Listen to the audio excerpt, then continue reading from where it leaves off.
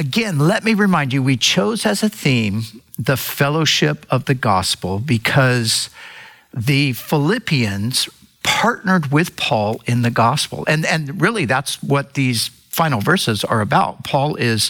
He's thanking them for their commitment to him and basically for their financial support of his ministry over all of the years. But remember, as we've been thinking about the fellowship of the gospel, the Philippians were so grateful for what God had done among them through the Apostle Paul. They wanted that same thing to happen to people as far and wide as possible. So they basically said, Paul, we're partnering with you. We're going to support you so you can take this wonderful message of salvation to the other nations. And that's what they did. And so the gospel, remember, is that great and wonderful news that God has made a way for us who have been separated from him because of our sin. He's made a way for us to be reconciled to him and to come into a personal relationship. And, you cannot overstate the case for this personal relationship with God through Christ. This is not religion in the sense that we often think about religion. Many times people will refer to believers as, that guy's religious, right? Or yeah, she's really religious. But that's really not what we're talking about here, because religion generally, if you look at it sort of across the board, religion, the idea behind religion is, what can I do to obtain God's favor? What can I do to get connected with God or have life everlasting or whatever? The emphasis in religion is always on what can I do? And the emphasis in the gospel is on what God did to bring us into a relationship with him. And so that was the partnership that Paul and the Philippians shared. And that's really what he's reminding them of and thanking them for in the verses here. And as we have been doing, we'll come back around to the subject of the gospel as we wrap things up today. But I want to look at two verses here today that are verses that are highlighted in a natural sense because they're verses that have stood out to Christians in every generation. As Christians, we all learn different Bible verses by memory. We see certain promises in Scripture and we highlight it, we underline it, we commit it to memory. And verse 13 and verse 19 fall right into that category. I can do all things through Christ who strengthens me, and my God shall supply all your need according to his riches and glory in Christ Jesus. So those are the two verses that we're going to focus on. But as Paul closes this brief letter to his dearly beloved friends and partners in the gospel, he leaves them with these two indispensable truths.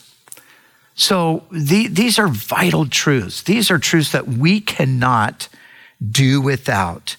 And yet, of course, they're truths that must be embraced by us. And if we embrace these truths, they will, Paul knew this by experience, they will carry us through the uncertainties of life in a sinful and broken world. That's what we live in. We live in a sinful and a broken world. The world is broken. It doesn't work the way God intended it to work. And thus we have all kinds of ramifications as a result of that brokenness. How do we navigate life in a broken world? Well, we navigate life in a broken world by remembering these two things. Number one, God will strengthen, and number two, God will supply. So look with me at the verses here surrounding verse 13, but let's just start with verse 13. I can do all things through Christ who strengthens me. And I need to say something about this verse because it's a wonderful promise, but it has been misinterpreted or misunderstood or misapplied on certain occasions. So let's just say this. This is not the abracadabra or the open sesame of the Christian. This is not, I can become a billionaire through Christ who strengthens me, or I can win the Miss America pageant through Christ who strengthens me, or I can write a hit song through Christ who strengthens me, or I can win the Super Bowl through Christ who strengthens me. Oftentimes, you will hear this verse taken out of its context, and I think in cases like I just gave those examples, I think that's a misapplication of this verse. Now, I'm not saying we cannot sincerely look to Christ for strength in all things, even the things I just mentioned. I'm not saying that we can't do that. We can, as long as those things are part of his agenda for our lives and not driven by our own self-centered ambitions. And I have to admit that I have heard the verse quoted many times over, and it was driven more by selfish ambition than the actual glory of God. And so just that clarification there. Now, as we look at the context, and as I said, in all of the verses that Cheryl read to us, verses 10 through the end of the chapter, Paul is, he's reminding them of their partnership. He's thanking them for their ongoing commitment to him. And then he's laying out these principles that he lives by and that they are to live by as well. But as is always the case, the context is so important because I want you to notice that the context here of verse 13, I can do all things through Christ who strengthens me, the context is contentment in all circumstances. Look what Paul says in verse 11. He says, I have learned in whatever state I am to be content. I know how to be abased and I know how to abound. Everywhere and in all things, I have learned both to be full and to be hungry, both to abound and to suffer need. I can do all things through Christ who strengthens me. So you see, the context is contentment in all circumstances, even the unpleasant, uncomfortable ones. That's really what Paul is saying to them. He's thanking them for their generosity, but he's also telling them, I'm not saying these things to you out of need. I'm thanking you for giving. I'm not saying give me more. He's saying, I want you to know that I've learned to be content. And I've learned that contentment even in the unpleasant and uncomfortable circumstances of life. And Paul talks about, I know how to be abased. I know how to suffer and to lack. And I also know how to live with plenty. The circumstance is no longer the basis for my contentment. Now, Paul, remember, these words were penned in a prison. That's the thing that we cannot forget. These words were penned in a prison. And so I've learned to be content in all circumstances, like for Paul, imprisonment, or dare we say, I've learned to be content in lockdown, quarantine, shelter in place. I believe Jesus wants to teach us contentment even in the present circumstances. And this is the battle that we're in right now, because our flesh, if you will, or just our natural inclinations are to try to force our way out of an uncomfortable situation. But Paul recognized that he wasn't going to be able to free himself from the situation. So rather than just living with a constant lament and a woe is me, I am in prison, Paul just says, you know what? I am going to be content in this situation. And so for us, I believe that Jesus wants to teach us contentment even in the present circumstances. That is why I will not be pushing to reopen the church until the state allows or clearly shows itself to be discriminating against the church, which I do not believe is the case at this point. So right now, there's pressure to reopen the churches. And there's a big thrust toward this. I will not participate in that, as I said,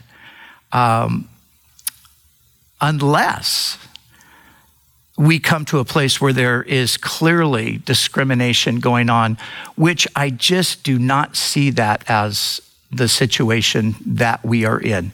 Is it uncomfortable? Yes. Do I wish I was preaching to a room full of people rather than a camera? Absolutely. Do I wish we could all be together during this time? Yes. That's what I want to be the case, but it's not the case. And I think that for the church, we should be, of all people, exercising patience at this point. Now, I'm not saying that I'm a champion at doing that. I'm not saying that I've got it all together and I'm always patient in the middle of all this. I'm not. As a matter of fact, last night I was preparing this message and I was about halfway through my preparation, and I said to Cheryl, I'm going to go to the store. She said, okay, get this. And I went to the store, and lo and behold, for the first time, the little market that I go to, I had to wait in a line to get into it. And I thought, wow. But I also immediately thought, okay, remember what you're preaching on. Remember what you've been telling other people. So I had to regroup and say, okay, praise the Lord. I'm standing in line. It's not the end of the world. Took a few minutes longer, but it's okay. So that, I believe, is where we as God's people need to be today. Some of you are aware that there is a call by certain pastors here in the state of California to reopen the church on May 31st, even in defiance of the governor's orders. Now, if that is the conviction of some, that is between them and the Lord. I just want to say that is not my conviction, nor is it the word the Lord has given me. All the way through this, from the very beginning.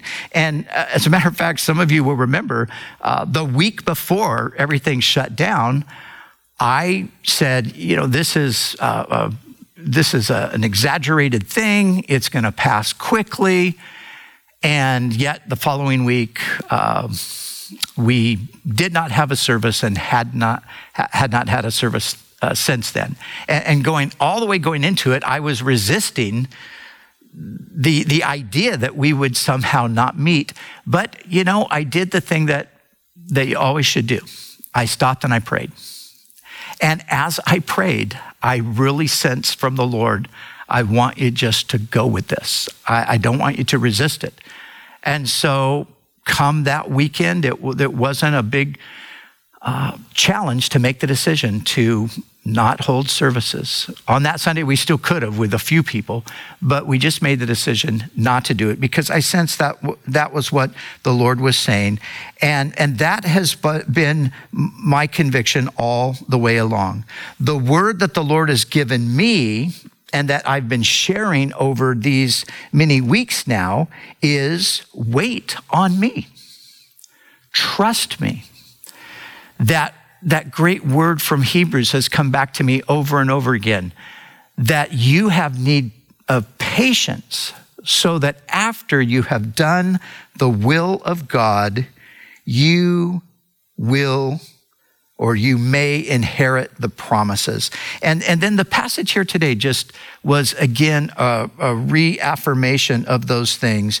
Everywhere and in all things, Paul says he learned to be content, and the thing the Lord's been speaking to me is that as well. Everywhere and in all things, I want you to learn to be content, and I want you to know that you can do this through me.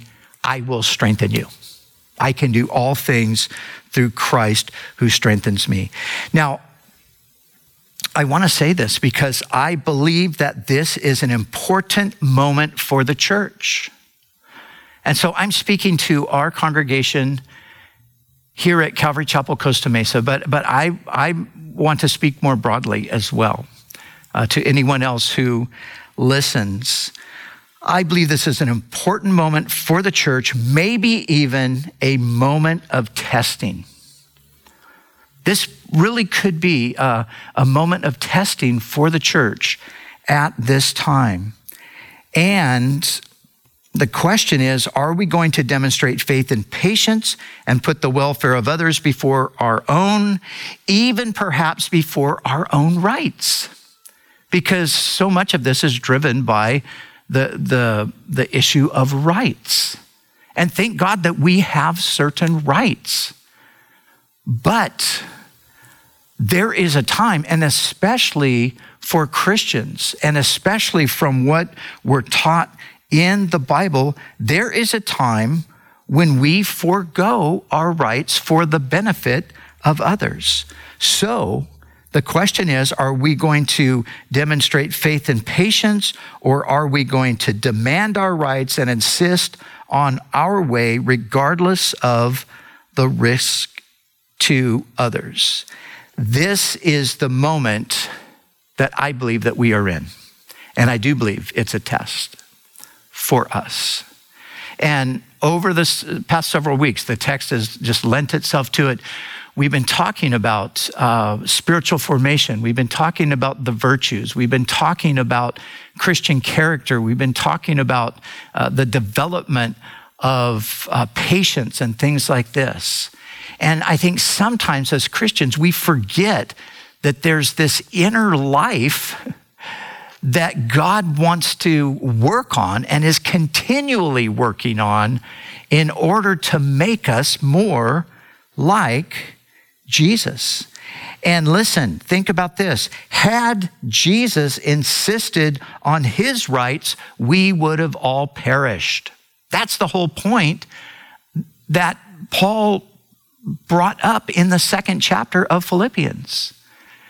Let this mind be in you that was also in Christ Jesus, who being by very nature God, did not consider equality with God something to be used to his own advantage, but he humbled himself.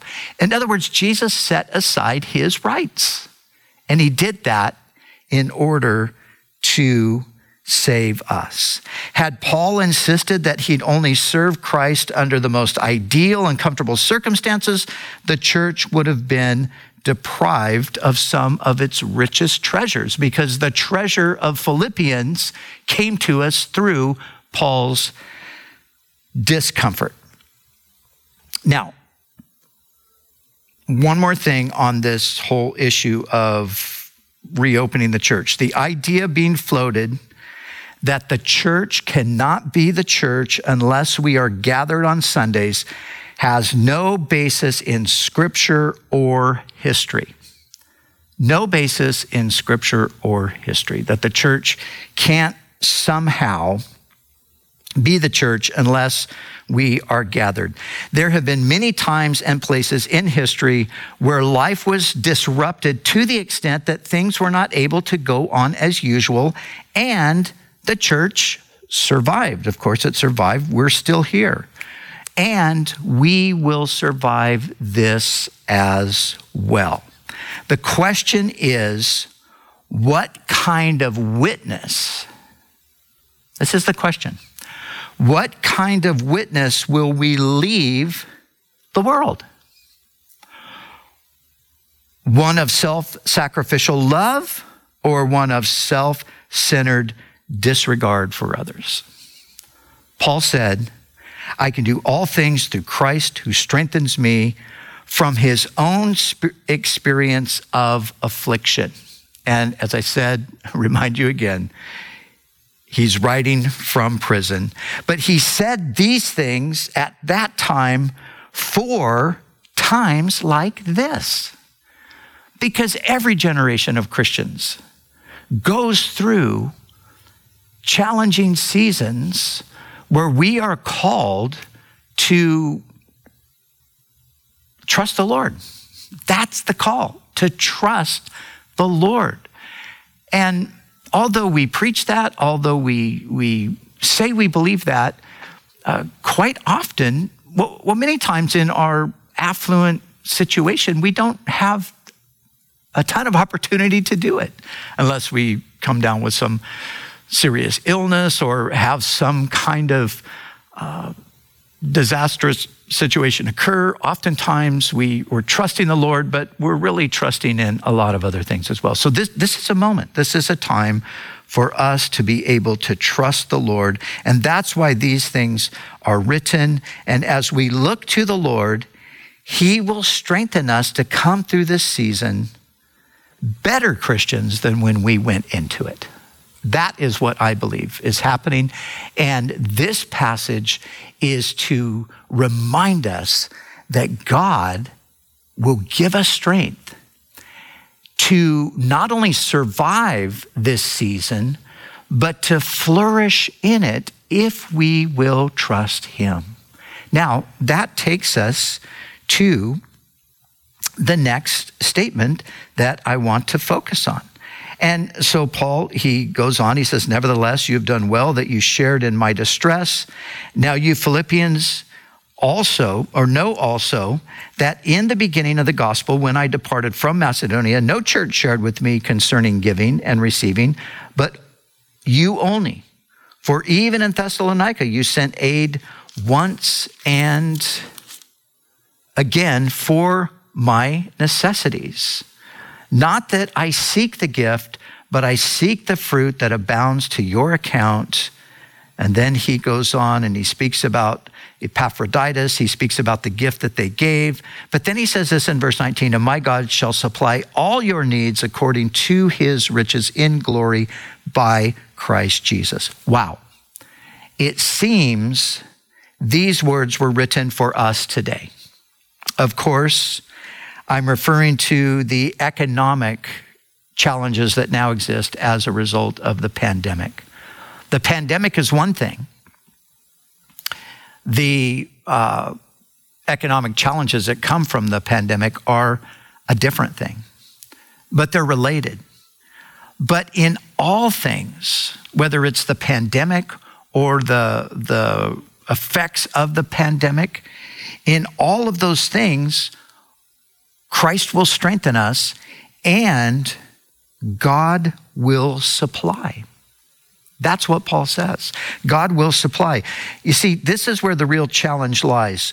Trusting God in a financial crisis to supply all we need and not wavering in our support of the work of the gospel. That is actually what the Philippians did. Paul says to them, no one else contributed to the work. You did that. And the reason no one else contributed is because the whole of the world at that time, the churches especially, were in financial difficulty. They were in financial straits. But Paul is commending them because he's saying, you did something for me, and not really just for me, but you did it for the gospel's sake. because you valued the gospel even above your own situation. So he's commending them for that, and he is encouraging them to continue to do that. And then he says to them, I'm not saying this, not that I seek the gift. I'm not saying this for my own benefit. He says, but I seek the fruit that abounds to your account. You see, Paul was always interested in the spiritual well-being of those that God had given him a ministry to. And he knew that there was fruit that was abounding toward their account because of their generosity. And so he encouraged them to continue to do that because that was a sacrifice that was well-pleasing to God. And listen, when financial difficulties come, so comes the temptation to withhold from the Lord. And we cannot succumb to that. And it's a temptation we all go through. I go through it. You go through it. Every one of us, when something happens, we automatically think, oh, I got to hunker down. I've got to pull back. I've got to take care of myself. I've got to preserve myself. Now, if we were not followers of Jesus, that's completely understandable, but we are followers of Jesus. And that's not the behavior of the followers of Jesus. Why? Because as we said in a teaching quite a few weeks back now, our Heavenly Father knows what we need. And so we don't have to be living under this anxiety that we're going to collapse because of the economic situation, because our Heavenly Father is the one, Paul says, my God shall supply all your need. In other words, our Heavenly Father, my God, Paul's talking about our Heavenly Father, shall supply all of your needs. And so we need to embrace by faith the promises that God will supply all our need and demonstrate our faith by continuing to give, fully expecting God to fulfill his promise. And you see, Paul says, my God shall. Notice that certainty. My God shall. He doesn't say, hopefully God will come through. He doesn't say, God might. My God shall supply all of your need. And then he says this, according to his riches in glory. Now think about that for a moment, because Paul's reminding us that all of the wealth of the universe belongs to God. Everything is the Lord's. It's all his. And here's the amazing thing. God has a billion different ways that he is able to provide. And usually what happens is we get distressed because we can only think of a few ways and it doesn't seem like those things are going to come through. And we have to remember that God has ways that we never would even dream of. And one story really quickly comes to mind. And actually, this is a word that the Lord gave me early on into this situation here. And it's the story of the prophet Elijah and the widow from Zarephath. And it's found in 1 Kings chapter 17. And you can read it there. I'm not going to read it to us, but I want to just quickly rehearse the story. So there's a drought, there's a famine as a result of the drought. Elijah has pronounced a judgment upon Ahab and his kingdom. Part of that judgment is there's not going to be any rain. And so then Elijah is led out into the wilderness by the Lord, and the Lord tells him, go to the brook Kerith, and there I'm going to provide for you. And the Lord, took him to a stream where he could be refreshed by the water. And the Lord, it says, provided for him food. Ravens brought him his meal. That's not a fairy tale. That's a reality. Now, after a period of time, the brook dried up. And so that supply dried up. And Elijah said, Lord, what do I do? The brook's dried up. And the Lord said this, go to Zarephath, to a widow. I am going to provide for you from her. Now, if I was Elijah, I would have thought, wait, Lord, a widow? What is she, like a rich widow? Can't you provide through like a king or something like that? But the Lord says, go to this widow. So Elijah goes to Zarephath. He finds this widow woman. And he says to her, he says, as she's passing by, he says, would you get me a cup of water?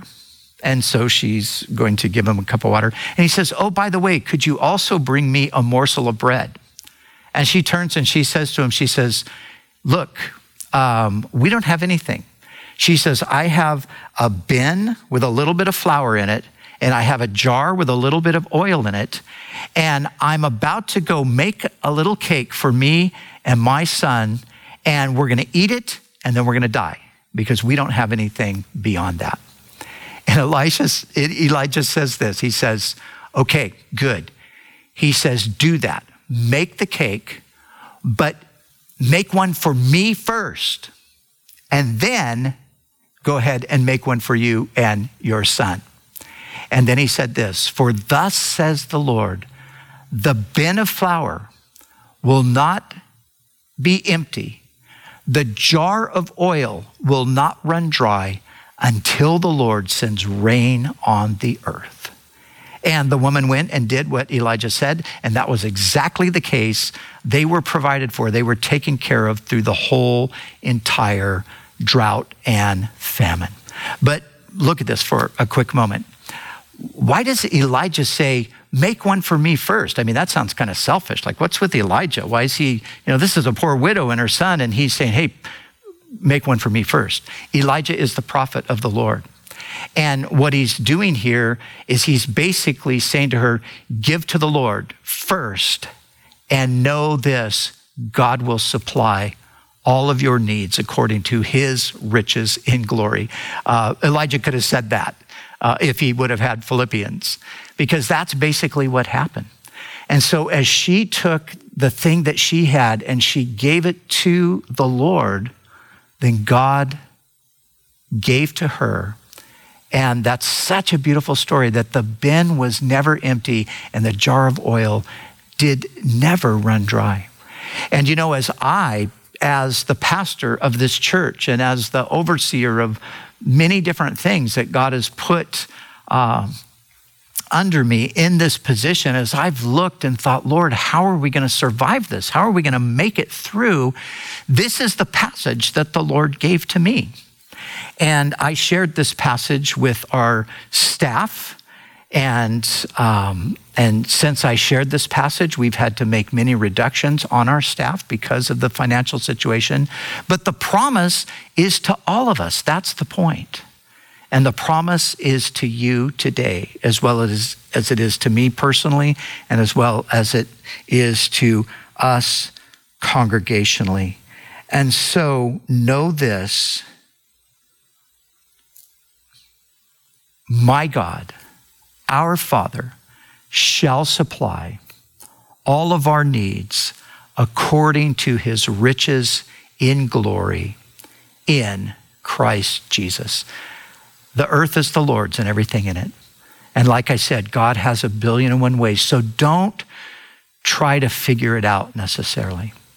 Don't go through your list and put down your 10 ways that you think that God could provide, but then the probability of that is pretty slim. So we're going to despair. We're going to stop trusting. We can't be giving because, of course, we got to take care of ourselves. Don't go there. Just say, Lord, I don't know how you're going to do this, but I am going to put my trust in you. See, this is a time, I am absolutely convinced, this is a time for the church. It's a time of testing. Do we trust the Lord? Are we going to trust the Lord? And we talk about it, like I said, and I preach on it, but there are these seasons in life where we're called to live it. And so whether it's trusting the Lord to bring us out of this lockdown and to reopen the churches according to his time frame, not the time frame of an impatient group of Christians, or if it's to say, Lord, I don't know how we're going to make it financially, but I just believe that you, as my heavenly Father who takes care of the birds of the air and the flowers of the field, and you care much more for me than you do for them, I just believe you're going to do it. That's the thing that we need to lay hold of. And these are the promises that we need to stand on. These are promises. You know, that you can even buy like a little book on all of the precious promises of God. These two, verse 13 and verse 19, they're right in there because these are promises. So we want to take God at his word, and we want to see how he does the thing that we can't even imagine being done. And so as we close, I just want to leave us with this. 3 quick things. My God shall supply, number 1, strength. God will give us the strength. And so let's seek him. And when we get overwhelmed, or when we get frustrated at the situation, or when we think, you know, this is going on so long and it's so ridiculous, I just can't handle this. Lord, give me the strength. Give me the spiritual fortitude to keep trusting you and to be patient and to be joyful and to have peace and not to be riddled with anxiety. My God shall supply strength. My God shall supply. He will provide. He will provide. How will he provide? I don't know. Who would have ever thought that he would provide for the prophet through a raven and a poor widow? That's not what I would have thought, but that's exactly what God did. And so remember, God has 1 billion. He has 10 billion options. And he is the Lord, and he can make it happen when we can't even imagine it. And then finally, let me just come back around to the gospel. My God shall supply salvation. Now, the word salvation can also be translated deliverance. And so for us as believers, we can have confidence God will supply deliverance. But I want to just take one final minute here and speak to any of you who today, you wouldn't necessarily put yourself in the category of a believer in the sense that you know Christ, you know your sins are forgiven, you know that you have a place in heaven because you've turned to him by faith in repentance and received him as your Lord and Savior. But you know, if you haven't done that, today is the day to do that. And like I said at the very beginning, what we are talking about and what the Lord is offering in salvation is deliverance from our sin, the power of that sin that is causing many of the problems in our lives and the lives of others, the guilt of our sin that has to be paid for, and the consequence of our sin, which is separation from God. When we come to Christ by faith, all of that is taken care of. And we are brought into a relationship with the Lord, the living God. And that all is God's gift to us through his riches in glory in Christ. Jesus provided this salvation for every single human being, every person. And so today, if you're a person who doesn't have the confidence that you are a part of God's family, that God is your God, and that these promises are for you, if you don't know that for sure, then make it certain. Make it certain by crying out to Jesus. The Bible says, whoever calls on the name of the Lord shall be saved. Just call upon him. Just say, Jesus, I pray that you would forgive my sin. I pray that you would welcome me into your family. I pray that you would give me eternal life. I pray that you would strengthen me and provide for me and all of those things. And as you ask him to do that, his promise is, whoever comes to me, I will never turn them away. And so you can know that. Let's pray. Lord, I do pray, I thank you for your great and precious promises, these two wonderful promises that we're looking at here today. Oh, how we thank you for them. And I pray for myself, and I pray for all of those who are trusting you. Lord, help us to trust you in this challenging time. Help us, Lord, to know that we can be strengthened by your Spirit to persevere through this season without growing impatient and without insisting that things go our way. We can put things in your hands. Help us to know that. And help us to know, Lord, that we can depend on you to provide. And Lord, would you provide? Would you take care of us? Lord, you know our needs, and you promise to supply all of our needs. That's the promise, all of our needs. You're not going to let us sink. You didn't bring us this far to lose us now.